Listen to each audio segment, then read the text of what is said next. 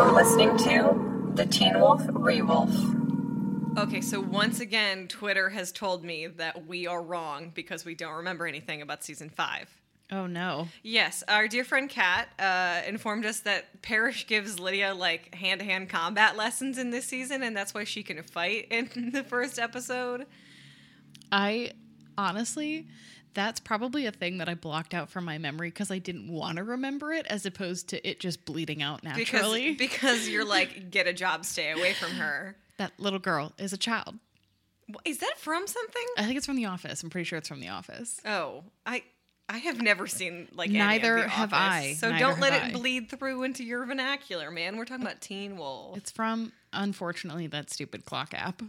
Oh, TikTok. Mm-hmm. Dumb. Dumb. Oh, God. I mean, I'm not deleting it or anything. No. But, No. I mean, thank you. I appreciate when people remind us that we don't know anything because it keeps us from being dumb in the future, but Mostly it humbles us. Like, Yeah. we sit here on the platform of owning a microphone, owning several microphones, and knowing how to use GarageBand. And I think it's only appropriate that the people who are not using those skills to do something as dumb as host a Teen Wolf podcast are checking our Teen Wolf privilege. And by the way, you're listening to the Teen Wolf Rewolf, a podcast where we talk about Teen Wolf. occasionally. It's been more Teen Wolf than not recently, I think. We have a lot to get through. We've got a lot to cover. Maybe we should spice it up. With what? I don't know. We'll Anyway, think about it. We'll think about it. Anyway, I'm Christian. I'm Julia. Cool. Right. And as we've said 5 billion times before, we do not do research. No, we don't. Well, sometimes we do. For the We stuff that do- matters. Yeah, we do research on, like, if we're going to make political commentary. If we're going to talk about cultural representation, but Yeah. but like plot research, no. No.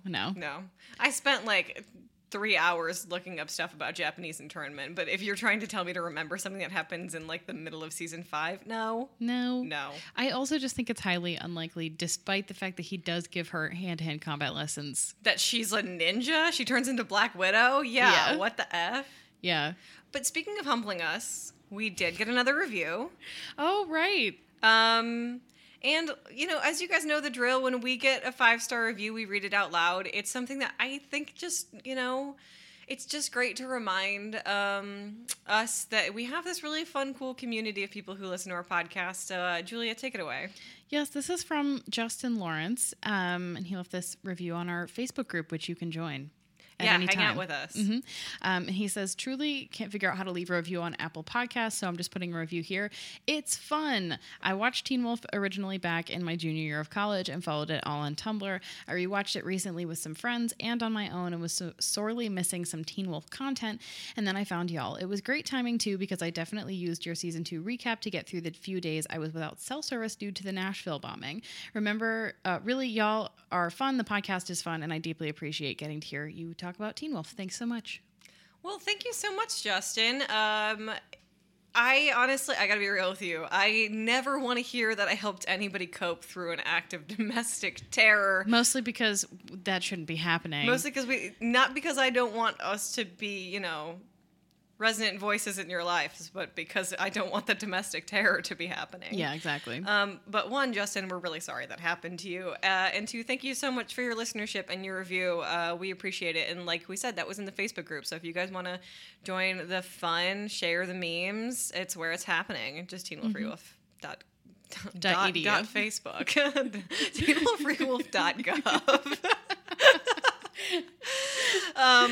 Just Teen Wolf Rewolf podcast on Facebook. Answer the questions, we'll let you in so you can hang out. This episode I liked. Weird, right? Yeah. At first I was like, this is moving slow, but then I realized that it wasn't moving slow towards any like crazy action. It was just like a slow burn episode. I was like, no, I'm getting in the groove. It really felt like a return to form. Yeah. Well, here's the thing. Directed by Tim Andrew. So it literally was. Yeah. Except that written by Jeff Davis and edited by Angela Harvey. So like kind of a dream team. the dream team. So who knows what was going on with last episode? I think we both assumed that Jeff really took a step back. Jeff, because we know him personally. Our good friend. Our good friend Jeff. Kidding. Took a step back in this season, but he's written the first couple episodes, so maybe season 5 is bad organically. It's the sophomore slump. It's middle book syndrome. Yeah. Something like that. I don't know. I feel like my slump came, I was going to say junior year. No, my senior year. I had senioritis, and I think Teen Wolf did too, because it didn't realize it was going to have to be a super senior. Yeah. Yes. Yeah. Well, actually, like, the full last semester is season 6, but then it is a super senior in 6B, so. Because it just takes so long. It do. But anyway, so we liked this episode, but that was making me think, season 4, we were like, I hate this season, and then we're like, I'm having a great time. This was kind of fun. It was kind of fun, particularly after the chaos of the season opener. Which was unintelligible. I don't think we were as critical as we should have been. It didn't make no sense. It made no sense. Well, I think we were like focused on talking about the characters, but it really frustrated us, I will say. So this was kind of I don't want to call it a breath of fresh air because it's very, very Teen Wolf. But it was lovely. We had some like Teen Wolf tropes. We had scratches in a locker. We had the morgue crawl, but from a locker. The morgue crawl. We had some black vomit. It was good. Good Teen Wolfisms. Dead crows. Ravens. I don't know. I would feel like they're supposed to be crows. Yeah. A flashback from season 3. Kind of fun. But yeah, before we get into this episode, Parasomnia, as it's called, we do have to do the 60-second recap. I'm looking at my notes and I'm just, but you are going first, so I will just see how you do. Can copy off my homework, alrighty. I used like an extra thick pen today, so I think it just looks super imposing. I don't know. How are you feeling about your imminent recap? Oh, they're gonna say my handwriting. How do you feel about your handwriting? It's like a very straight lines. Yeah. It's very up and down. That's the review of my handwriting. Very vertical. Yes. Yes. Yeah. Okay. Illegible to your average man.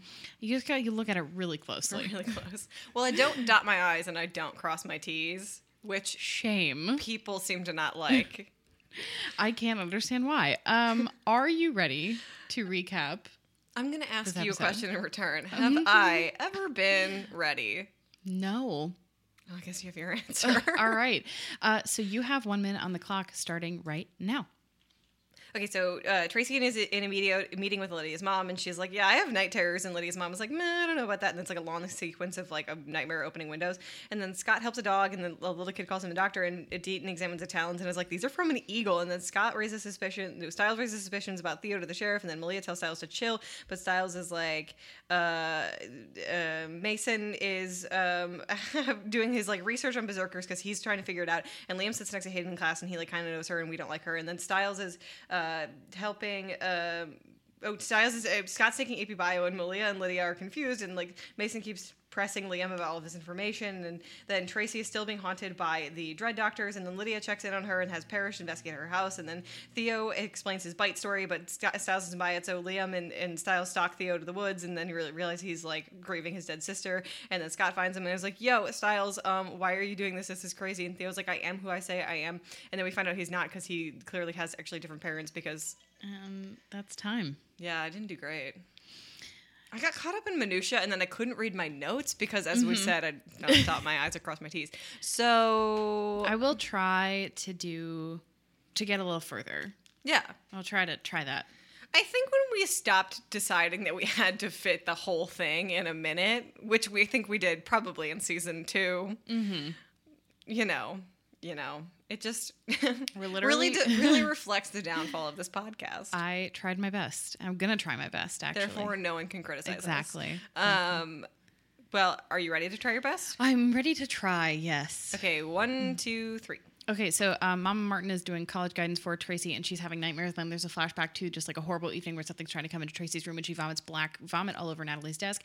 Scott's at the animal clinic talking to Deaton about like the attack in the school, and Deaton's like, oh, some things are changing in the supernatural world. That's weird. Styles is suspicious of Theo and trying to get his dad to help him, and then he and Malia talk about it, and Malia's just like, you know what, you need to really calm down, and he doesn't think that Theo is the same person. Mason is trying to figure things out about the berserkers, but Liam keeps denying that he knows anything. We see Hayden for the first time. Scott's in AP Biology. Yay. Hayden and Liam actually know each other from 6th grade. Tracy has some more hallucinations, and then Lydia decides to help her. Theo tells Scott and Stiles how he became a werewolf, and he claims to be from Ethan and Aiden's old pack, and he's trying to convince Scott to let him in. Lydia gets Parrish to take a look at Tracy's room, and he opens the sealed skylight, and there are a bunch of dead birds on the roof. Malia's doing driving lessons with Mr. Yukimura, and she's obviously really bad at it because she was a coyote. Stiles is still trying to get the signatures, and he recruits Liam to go spy on Theo. We find out that I had so many things to say. I do think you got more detail, but we kind of ended up in the same zone. place. I actually think I got slightly farther. You just did a more comprehensive job. So a failure on my goals for that. I think you're going to say on both our parts, and I was going to speak for yourself. For me. I only ever speak for myself. Okay, so what did we miss? Theo has fake parents. Theo's fake parents. Tracy, while Parrish is watching her house, sleepwalks away because she's being like summoned or haunted by the dread doctors, and then they inject her with something. Gross. And she wolfs out because she's going to be a chimera, as we will later learn. Scott and Stiles have like a full-blown like domestic in front of Liam because they can't decide on whether or not they should be trusting Theo. Stiles? Why does anybody ever not believe Stiles? Mm-hmm. Like, come on. Yeah. Stiles is trying to reconcile with the fact that Scott is not going to be on his side. Liam tells Mason he's a werewolf because Theo shows up as a wolf and scares him into it, I guess. I'm not sure what the objective was ultimately for Theo doing that, but we do find out that Theo can morph into a full wolf, which we've only ever seen Derek and Talia do. Yeah, impressive. Oh, yeah. And then finally Stiles is talking to his dad and realizes that the thing he can't figure out what's different about his dad is that his dad is no longer wearing his wedding ring. Sad. It is sad. But it's been so long. Like 10 years. Yeah. Yeah. No, Stiles was 10. 7 or 8 years. Yeah. So, I just find that so interesting because I feel like they don't necessarily introduce a new love interest for him. Does he get together with Lydia's mom? No, Lyndon Ashby and I can't remember that actress's name are a couple in real life. Right, that is why I think that. But they don't give the sheriff a new love interest, which I find interesting. No, they just give him Claudia in season 6, and it's horrifically Oh, it's horrible. Sad. Horrible. Yeah, so we're going to be talking about this episode through the theme of identity. Everybody is kind of readjusting how they feel about themselves and how they feel about the people in their lives and how they want to present themselves to the people in their lives. And it's kind of a transitional moment for some, but also sort of a reckoning for others, where it's like, this is how we now have to acknowledge that this is how we see each other. I think that we should maybe start with Liam and Mason. The dream team. They're so great. They're so cute. And I'm really glad that we're getting this in this episode because I had almost completely forgotten that Mason had gone through that with the Berserkers. And I'm glad that we're addressing it. Yeah. Nice. Teen Wolf is really good about sweeping trauma under the rug for like plot's sake. And now that this is becoming a plot element, it's great. And it's a sort of like, I love that they kind of gave him his Bella from Twilight research that Stiles got to go through, because we kind of know that like they're not really each other's, Scott and Stiles. They fill very different roles in each other, like the similar roles but very different personalities. Mm-hmm. But we know that like Mason is a smart cookie and Liam can't actually hide anything from him. You know, he'll get to the truth, and I thought that was really really sweet that he's like, no, dude, you have to know about all the lore that I'm pulling out. And Liam is like, yeah, that sounds fake. That's crazy. Yeah, I think that it's a serious moment for Liam because he, I think, in part is worried that this will change how Mason sees him. And that's interesting because Mason already forgives Liam for a litany of problems like anger management and being short. So... And not always being the greatest of friends. No. Yeah. Yeah. But still, like, Mason is kind of the remnant of Liam's former life when he was not a werewolf. Yeah. And he's also his best friend. So despite however close Liam might feel to Scott or, kind of like finding his place in the pack, still, like, Mason is his bud, his ride or die. It would be so soul crushing to Liam And I think a lot of like how like Liam assesses himself is through like not I don't want to say that like Mason validates him, but sort of like maybe that is it. But like I think that he isn't ready to start identifying as a werewolf because the person he wants to identify as is the person Mason sees him as. Mm-hmm. And I think that that is like kind of a thing that happens in most friendships. Like when you kind of like F up in life, it's sometimes really hard even to tell the people you're closest to because you don't want that to change how they identify you. Mm-hmm. And I think that that is a big thing that Mason is kind of, that Liam is kind of going through. Not to mention the element of like being able to protect him, you know, by keeping him again at an arm's distance, which is something we talked a lot about last season. And when Stiles is like, you can tell Mason, we told you it's okay. Like Liam is still hesitant. Mm-hmm.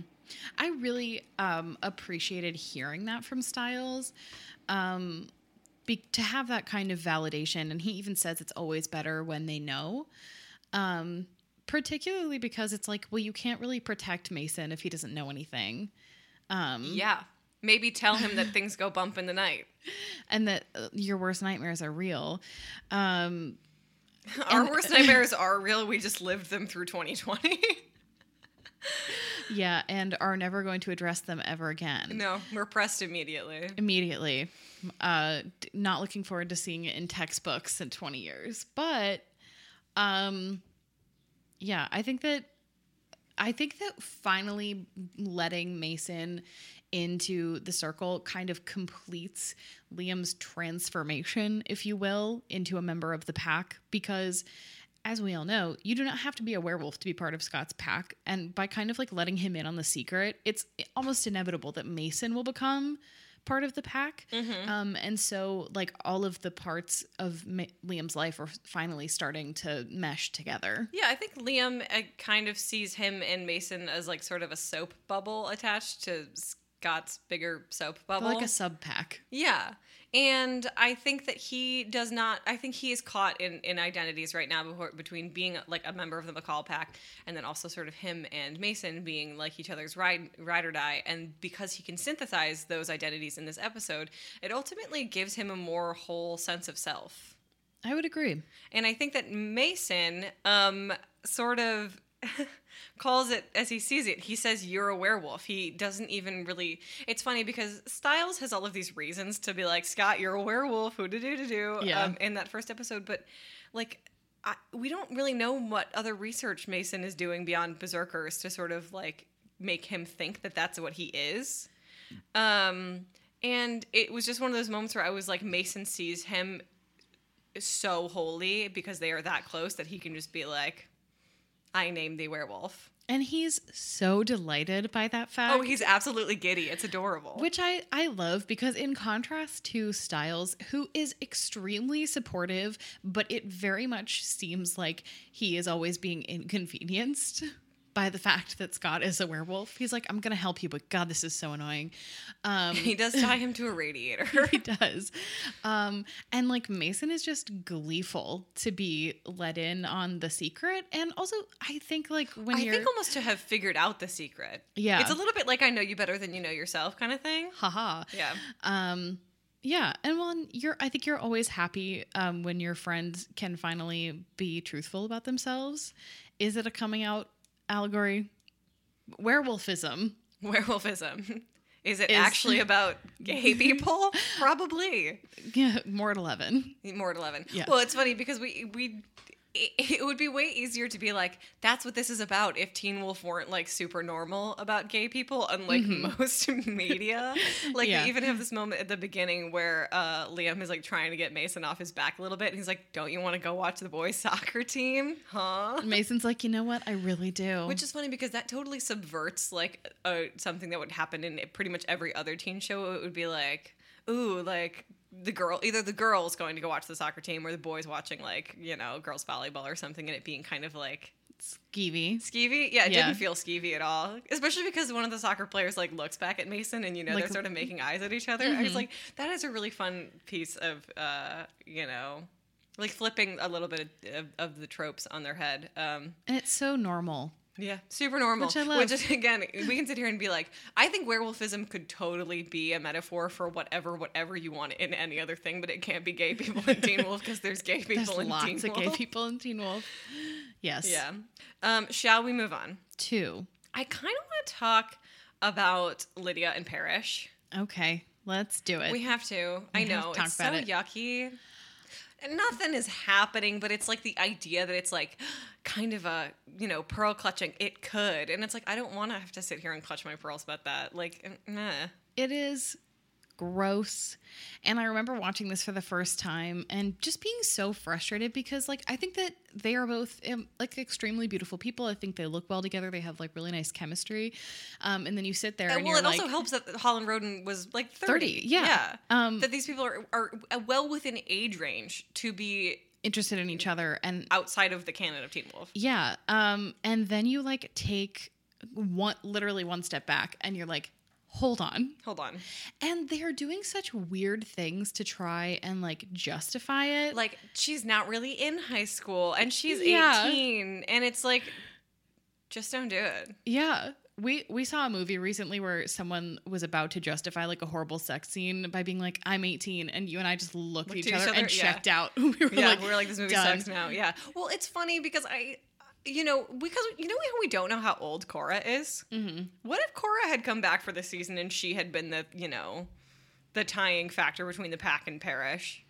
Yeah. They could, because not like Cora ever goes to high school. They could just be like, yeah, she was, 18 in season whatever 2, and now she's whatever. Like, that would make me feel better. They could totally make it up. Yeah. Also, also they could have, honestly, it could have just been a friendship. And because there's nothing actually, like, gratifying about the sort of weird romantic undertones anyway, it wouldn't have changed anything. No. And they work well together, and it also makes total sense that Parrish kind of wants to stay connected to the pack because he is a supernatural creature and he has no idea what, so they could possibly provide him with some answers. So it makes sense that he wants to still exist within that world. Yeah, and I think in terms of identity, which is why I wanted to talk about them next, like, he says, like, Lydia, I owe you a great debt for all the work you've done in trying to help me find out what I am, which takes place off screen, but is basically a reflection of what Lydia was going through in season 3, where nobody could tell her what she was, except for I want to say Jennifer. Jennifer, yep. Yeah, okay. Yeah. Why did that just leave my brain? I thought, I'm a Teen Wolf historian, and it turns out I'm more like a internet conspiracy theorist. Either that or your brain is made of Swiss cheese, which I think is my issue. Yes. Swiss cheese. Yeah, you forget stuff I told you 5 minutes ago. Yeah, I'm a goldfish, so... Well, it's good to be self-aware. I identify as goldfish. But yeah, I think that, like, Lydia knows exactly what it feels like to be unable to, like, hone an identity, and that is probably part of her dedication, other than, like, attraction, is part of her dedication to trying to figure out what Parrish is, in a way where she's like, I don't want you to suffer in the way that I did, Yeah, well, when he says that I owe you, it's kind of unspoken in the sense that she kind of feels, no, I owe you that gift of knowing what you are. She feels like she has a responsibility to him in that sense. And it's, I don't know. And Parrish, like, has been benched this whole season. This is the second episode. Like, he hasn't really had anything to do, so he doesn't really have his identity as a deputy, because they're scared of what he might or might not do. Mm-hmm. He might just burst into flames at any moment. Who knows? Yeah. So he, like, doesn't have his normal work stuff to kind of keep him grounded. And what he does have is Lydia trying to give him something to hold on to. And even if not giving him answers pertaining to his own identity, just expanding his, identity and, like, expanding his place and identity in the greater supernatural world as he understands more and more about the creatures as they go over the bestiary. I think that that's a very grounding thing. So, like, again, I do understand why they'd be, like, close, Mm-hmm. Yeah, I just, execution. But yeah, and I think that Lydia sort of identifies herself as being like, well, I can figure this out. She's always sort of been the I can figure this out. I'm like the person in this group who is going to be able to solve the problem. And that's, one of the great things about Stiles and Lydia when they have more scenes together is that they both see themselves as that person in opposite directions. Mm-hmm. And I think that she, again, like I said, is fearful for others of not being able to have identity because how much it frustrated her and how much her like autonomy is going to be taken away in this season. I think it's really important to show just how sort of dedicated she is to helping people find themselves when she loses pretty much every sense of self as the season progresses. Yeah. And I also think this is not a throwaway line, but it wasn't a huge part of the episode. But Lydia tells Parrish that she could have graduated last year and she's only taking one class, which I guess is AP Biology. I guess is the implication. But anyway, the point is... I don't know about your high school, but if you progressed through classes fast enough, you took AP Bio as like a sophomore. Yeah. I can't remember. Yeah. Clearly. But Lydia just really wants to stay with her friends because that is where she knows who she is. Yeah. And we've already seen Stiles' anxiety of everybody going off to college, which is inevitably the next step. And like, how do you keep the whole gang together? Because you are all tied to each other through these incredible bonds of trauma. Mm-hmm. And also of just like being supernatural or other. And the fact that Lydia, who could go to literally any school she wants, mm-hmm. and she could have been there right now having all these college adult experiences, which like previous seasons Lydia probably would have wanted. But the fact that she kind of gave that up to stay with her friends. Yeah. Well, I think that's true. And I also think that and I mentioned this last episode, there's an element of like, when you like lose your closest friend, you have to pull all your other friends closer because you can't stomach losing them, which is also what Stiles is going through. Mm-hmm. And also, like, Lydia does base her identity in her friends knowing what it is because Lydia and Parrish also, and I think this is another thing that sort of bonds them, suffer the plight of being one of a kind. Mm-hmm. And we meet other banshees, kind of. They all die. And I don't know what it would be like to have to have two hellhounds in one place. That seems a little I think it's like a single person job to carry the dead to the Nemeton. Yeah. But another thing also, like the idea that they both have to like identify with grief and death is something that pulls them together, and we're going to talk about that more as this season goes on. Mm-hmm. Let's quickly, before we get into the rest of the boys, talk about Malia and Kira. There's not a lot to be said about them, mostly just because, quite unfortunately, they are not in this episode very much. Yeah, where are the girls? An interesting take on the sort of Malia identity of it all is that Stiles, when he's trying to figure out like what's wrong with Theo, pitches that maybe his parents aren't actually his parents and they're actually like evil. And she's like, and he says like, well, that would make him evil. And Malia looks at him and is like, my dad is Peter and my mom is the Desert Wolf, who is like basically an anonymous serial killer to us at this moment. So and it's very tongue in cheek, but I do think, and we know this from the previous season, like Malia does have hangups about the fact that there is like evil in her blood. Yes, but she has found such comfort in existing within a group of people who don't care. Yeah.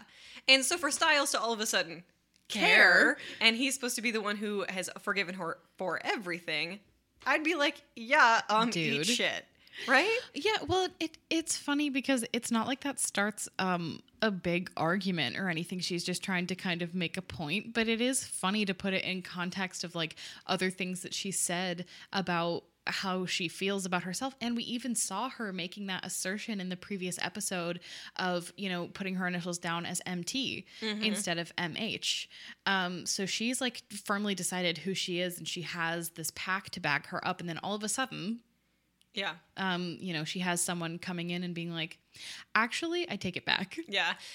And, it's funny because she also, like, Malia is, like, very sure of herself in ways that is directly caused by her lack of socialization. Like when she's like, yeah, you should be threatened of Theo. He's hot.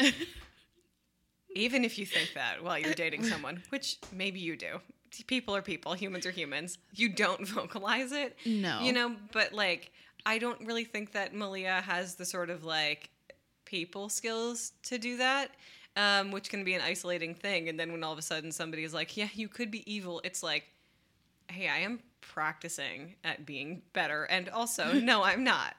I am trying. Well, that's the whole thing where Styles is always like, believe it or not, that is an improvement. Yeah. Like, so Styles like rescinds his kindness in that moment, which is weird. Yeah. And then she deals with it in a funny way because Malia is wonderful. And then Kira is on like the sort of precipice of experiencing her identity problems as this season goes on. Maybe we'll reuse this theme. But right now it feels very poignant. When she breaks that light bulb, she's kind of scared. Oh, it totally kills the mood. Mm-hmm. You know, because they were about to have some fun. And good Skira in this episode. Love it. They were so much Skira. Cute together. You ship what you ship and you don't throw a fit. Exactly. You ship what you get and you don't throw a fit. Exactly. Yes. If kindergartners can get it through their head, so can you. Yeah. No, there's a really lovely moment. Well, one, you know, and we'll talk about this a little bit more, but she's talking to Scott about how, like, why he didn't tell her that he wants to go to UC Davis so that he can be a veterinarian. And she's like, well, that's kind of an important thing. Why didn't you tell me that? And then, you know, she breaks this light bulb completely unintentionally. And, like, I think there's music and it stops when that happens. Yeah. And the light certainly goes out. Yeah. We're plunged into sudden darkness. So the audience knows that something happens. Like she wasn't even, like, she didn't touch the light bulb. It just went off. Like she can't control it. And versus the first episode where we see her come out swinging with her belt katana. Yeah. Full of swashbuckling confidence. How does that not cut the belt loops on her pants? I don't know. Maybe it's one of those, like, it's like the Twilight werewolves things where they just rip through their clothes every time they change. That's why they have to keep their pants on, like, little strings. Yes. The idea of that is just so funny to me. Well, I mean, it looks like, it's not like the Teen Wolf werewolves can be wearing clothes when they're full wolves either. Like, Theo's naked. Just fully naked. Yeah. It's, But what I think you were getting at is, like, being out of control is not part of how Kira sees herself. And to have these sort of breakdown moments that she's going to have throughout the season, this is sort of the beginning of the end of her control. Well, and I think it's especially interesting that, like, she's dealing with electricity, which is a thing that, you know, humans spent so long trying to figure out how to corral and use because it's such an unwieldy thing. And it's scary and it's really dangerous. Yeah. And Kira has not yet confronted any of that. Yeah, and I also don't think that Kira like sees herself as a danger and is now going to start, and that is really scary and really sort of can bring you to think very negatively about yourself. And we'll see that as we move on. Okay, back to the boys. I think we should talk about Theo. The entire thing about Theo and his identity is that it's fake. He's a big fat liar. Big fat liar. Well, it's funny because he's like kind of pulling some breadcrumbs. Like his sister did die. He's got a dead he sister. killed her, right? Yeah, I think so. So that's like a truth, but not a truth. He says that he is a werewolf who was bitten by the alpha that Ethan and Aiden took down. But we have no way of knowing if that's true within this context. We also don't really have a timeline that would ever prove that. No. So, you know, he's just got a very trusting yet evil face. He's living in half-truths, you know? Yeah. He's able to pull out enough of the identity that Scott would remember to sort of secure his place in the pack, but not enough of it for Styles to identify him as the kid they once knew. And that's where we see this rift between Scott and Styles. Well, and Theo really knows what he's doing when he appeals to Scott directly. Like, he tries it a little bit with Stiles, where he tries to kind of get him to empathize with his situation, where he is kind of trying to hype Stiles up, being like, you're an amazing friend. Yeah, I don't have friends like you. Yeah. Yeah. But he's like truly a male manipulator. He's like, you're not like other girls. He listens to the Front Bottoms. Wolfpack, what's your favorite male manipulator band? That's a doozy. Yeah, but he like makes it kind of a direct appeal to Scott, being like, you know, we both had asthma. Remember that we both had asthma, and I was going to go to the emergency room, and you told me exactly what was going to happen and how it's going to be okay. Like, he is playing directly into Scott's greatest strength and also greatest weakness, which is his empathy. Mm-hmm. Because clearly he's done his research, and it is so manipulative and so smart. I think he's such a good villain. And what he does is both uses his lack of identity in their life and his knowledge of how like they identify and like can use that against them, you know? Yeah. He can be like, well, I know how you see me because I know you're this. And like... And I haven't changed at all since the fourth grade. And you'll be like, oh yeah, because you see this part of me, so I guess I see that part of you. It's actually pretty brilliant. And we obviously see that it's a harder charade to keep up than planned when he smashes his fake dad's hand with the hammer. Which is so funny. I have a bone to pick. We never actually know anything about those fake parents ever. Like, that is a ball that is totally dropped. And I'm just kind of like, don't put that in there if we're never going to figure out who these people he kidnapped are. Maybe we do. I'm sure someone will tell me on Twitter. Thus far, everything we've gotten wrong has been addressed in the DMs. I truly can't remember. And what I find so funny about that scene is that absolutely nobody has taken Stiles seriously about these signatures, and Liam's kind of like curious about it, but he doesn't believe Stiles, I don't think. I think he does believe Stiles. I think that Liam would just leave. You know? No, not that he doesn't. I think he believes Stiles when Stiles says that he doesn't think that Theo is quite right. Yeah. But, you know, Stiles has tried to bring up this signature thing to a bunch of different people, and they were like, you're crazy. Yeah. What are you talking about? And then Theo goes home and breaks his fake dad's hand. Yeah. With a very shiny hammer. Well, it's interesting. It's like the people who the person who Stiles ends up recruiting is the other person who is least likely to trust people and have the most questions about, you know, other people's identities and how they present themselves. And I think any opportunity to have Stiles and Liam have an episode together is great. Yes. There's like very little like the sort of nurturing aspect that Scott has over Liam is sweet, but it's way funnier for Stiles to be like, I do not actually care about your well-being at all. But I do need you to come with me to spy on this man. Yes. Yeah. And yeah, Theo plays everybody like an absolute fiddle except for Stiles. And I think it's time we probably talk about the Stiles and Scott dynamic. I think one of the most iconic scenes in this season happens in this episode, and it's the because you trust everyone conversation. Oh, it's so good to set it up where they're like trying to fix the car, which we've seen happening before. Oh my god, yeah, having a secondary action while that happens, it's almost like a kitchen sink drama where somebody is doing the dishes while they're like, having a divorce. It is such good business. Oh, it's great. And I think that both Tyler Posey and Dylan O'Brien are really bringing their A game in that scene, and it's such a thing of like, oh my god, they're so comfortable around each other that they can really hash this out. And yeah, I mean, like, what's the whole Chekhov thing? Like, lives are ended over cups of tea.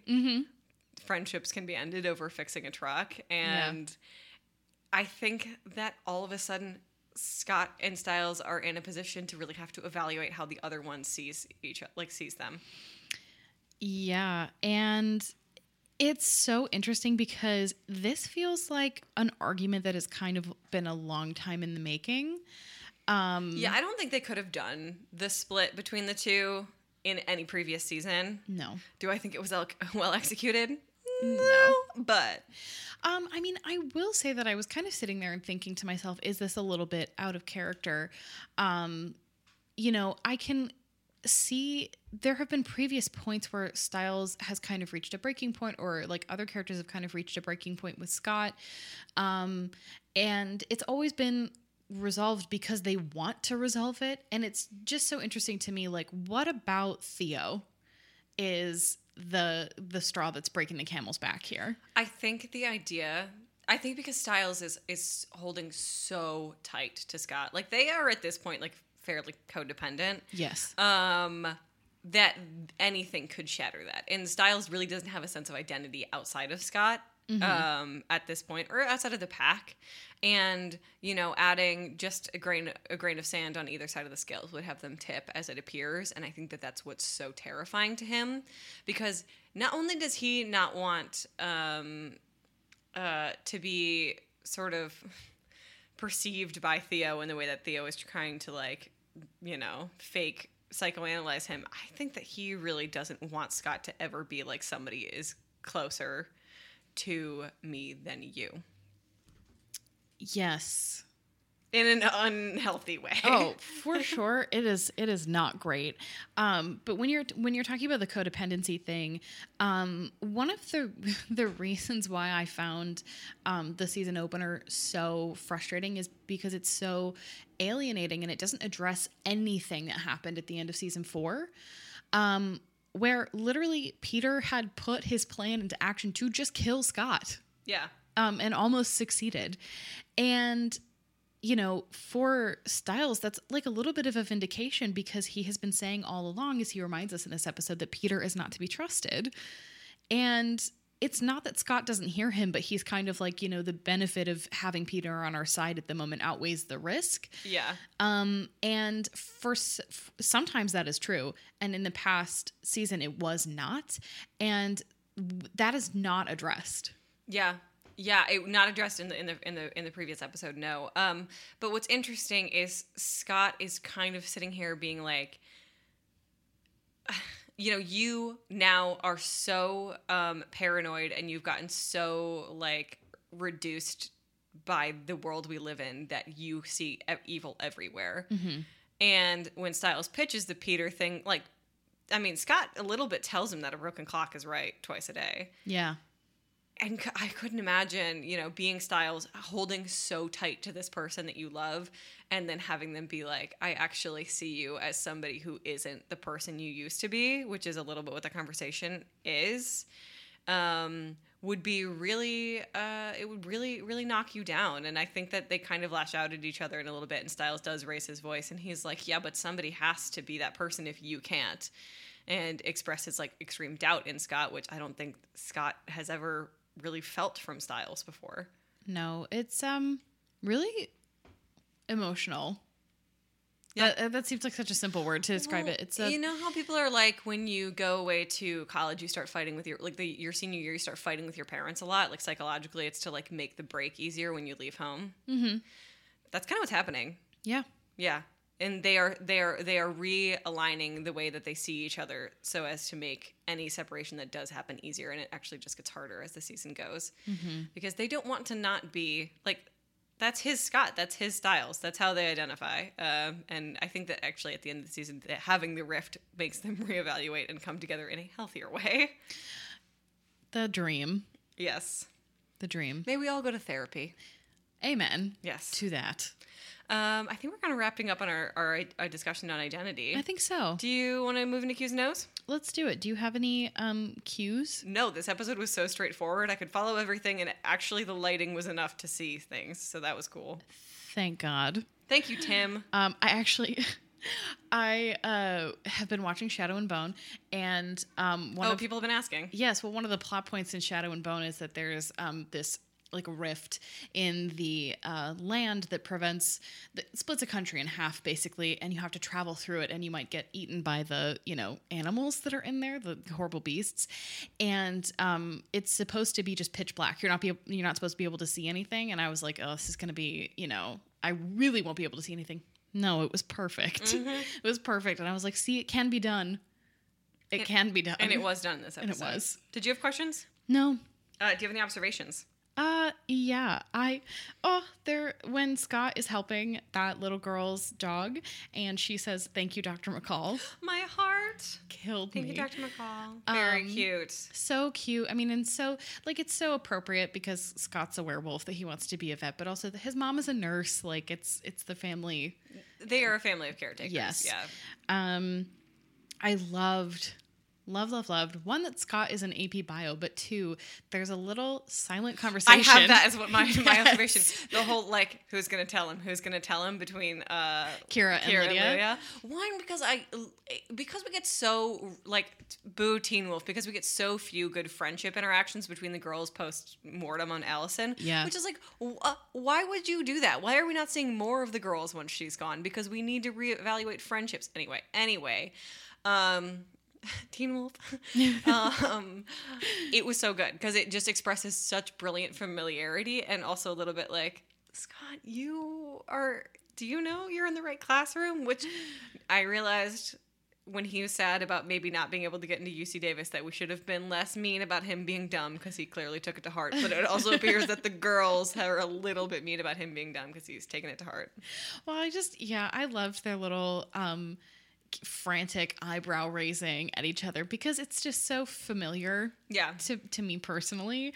I loved it. We talked about all of the Teen Wolfisms. I loved the Dread Doctor coming out of the locker. Mm-hmm. I thought that was really, really fun. And yeah, I think I've brought up most of my other... My last one is how good I think the sound is on the Dread Doctors. The fact that they sound like clockwork. It's like very analog, like the clicking of the metallic sort of movements and stuff. I think all of that is really effective. Also reminded me of the Girl in the Fireplace episode of Doctor Who. Yeah. Mm-hmm. Yeah, in my notes last week, I wrote the Dread Doctors do some clicking. They click. Because they just click. Click. Yeah. We didn't really talk about Hayden at all, but I did just want to say before we get into talking about her that one of the things that I like about it is that she and Liam already know each other. She's not like a mysterious new girl who came to school. Yeah, I do like that they're set up as, as 6th grade enemies. Which, did you have 6th grade enemies? I had 7th grade enemies, for sure. I was just flat out disliked, as I'm sure everyone listening could have predicted. Oh, yeah. Yeah. Middle school. How was middle school, guys? Terrible? Mediocre. We're going to have Rudy post a picture of themselves in middle school so we can all have a good laugh. How funny would that be? That'd be adorable. Yes, please. I don't know if I'm ready to show off those teeth. I had the world's worst haircuts. Over and over. Yeah. I could not. Blue eyeliner. I did not start wearing contacts until high school. And not that I don't think the glasses are great, but glasses in like the late aughts were terrible. Yeah. And I always picked the ugliest ones. You know what I will say about middle school? The music slapped. Constantly. Yeah. I have a middle school playlist that is like 12 hours long. Like party music was just like really good from our middle school years to our high school years. And then it was actually pretty good when we were in college. Yeah. I just don't like music now because I'm curmudgeon-y. And old. But like Kesha was like the end of middle school, early high school. And like, bless her. Love you, Kesha. The number of group projects where you have to like rewrite song lyrics. Yeah, why do we have to do that all the time? To like a Kesha song because you thought it was funny. It's funny. You're like, wake up in the morning feeling like P. Diddy. You think about some of that music and you're like, what did I see in this at 12? Yeah, because now that I'm 25 and can enjoy it proper. Yeah. In my sophomore year of high school, I really did understand before I leave, brush my teeth with a bottle of Jack. That just like spoke to my soul. Yeah. Clearly. Yeah, obviously. Yeah. You were that kind of party girl. Yeah. Yeah. No, you weren't. No. We were nerds, obviously. Should we do pack stats? Let's do pack stats. It's actually very pack stat light. Weird for such a Teen Wolf-ism episode. Yeah. We had 3 eyes, 1 claws, and 2 naked. Kira takes off her shirt. Oh yeah, she's wearing a very cute bra. Very cute bra. I did actually make a note of that. I feel like that sort of like partial like bustier bra was really in back then because it was kind of like the bandeau style where we all wore with like low muscle shirts. Mm-hmm. Do you know what I'm talking about? I do know what you're talking about. Yeah, that was the bra. And then Theo is obviously just like butt ass naked after transforming out of his wolf state. Cute. We don't get as much like looking time as we did with Derek, which is fine. That's okay. It's okay. He is in theory a high schooler. Yes. So respect. Yeah. Someone's boundaries were respected. The man's. Not mine. Yeah. Was that it? Yeah. Did we have any sirens? Not that I heard. It's been quiet. Except for earlier this morning. Did you ever see what happened? No. Oh, okay. Mystery. Guys, we woke up and there were 5 emergency vehicles outside of our building. We have no idea what happened, but thoughts and prayers. Alpha of the week. My alpha of the week is probably... Oh, I know. I'm trying to figure out like who did... Liam and Mason together. Mason. Yeah. Yeah, because no one did anything helpful. And a helpful. little bit of Lydia for being like taking the opportunity to be the person who was going to help Tracy because it feels like her problems are very much being ignored. And Lydia was like, "I will not let this girl suffer." Yes. So I'll give it to Lydia and I'll give it to Liam. I would. I'm on board. Cool. I think that about wraps it up. Well, you guys, if you liked this episode, leave us a review on iTunes. If you really liked it, you can buy us a coffee, ko-fi.com/TeenWolfReWolf. You can follow us on Twitter at TeenWolf_Rewolf, which is also our Instagram handle. You can follow us on Tumblr at TeenWolfReWolf. And like we mentioned earlier in the podcast, you guys can join our Facebook group and hang out and share the memes. Well, I guess that wraps it up. I have been Christian. I've been Julia. And we hope you guys have a wolf of a week. Woo!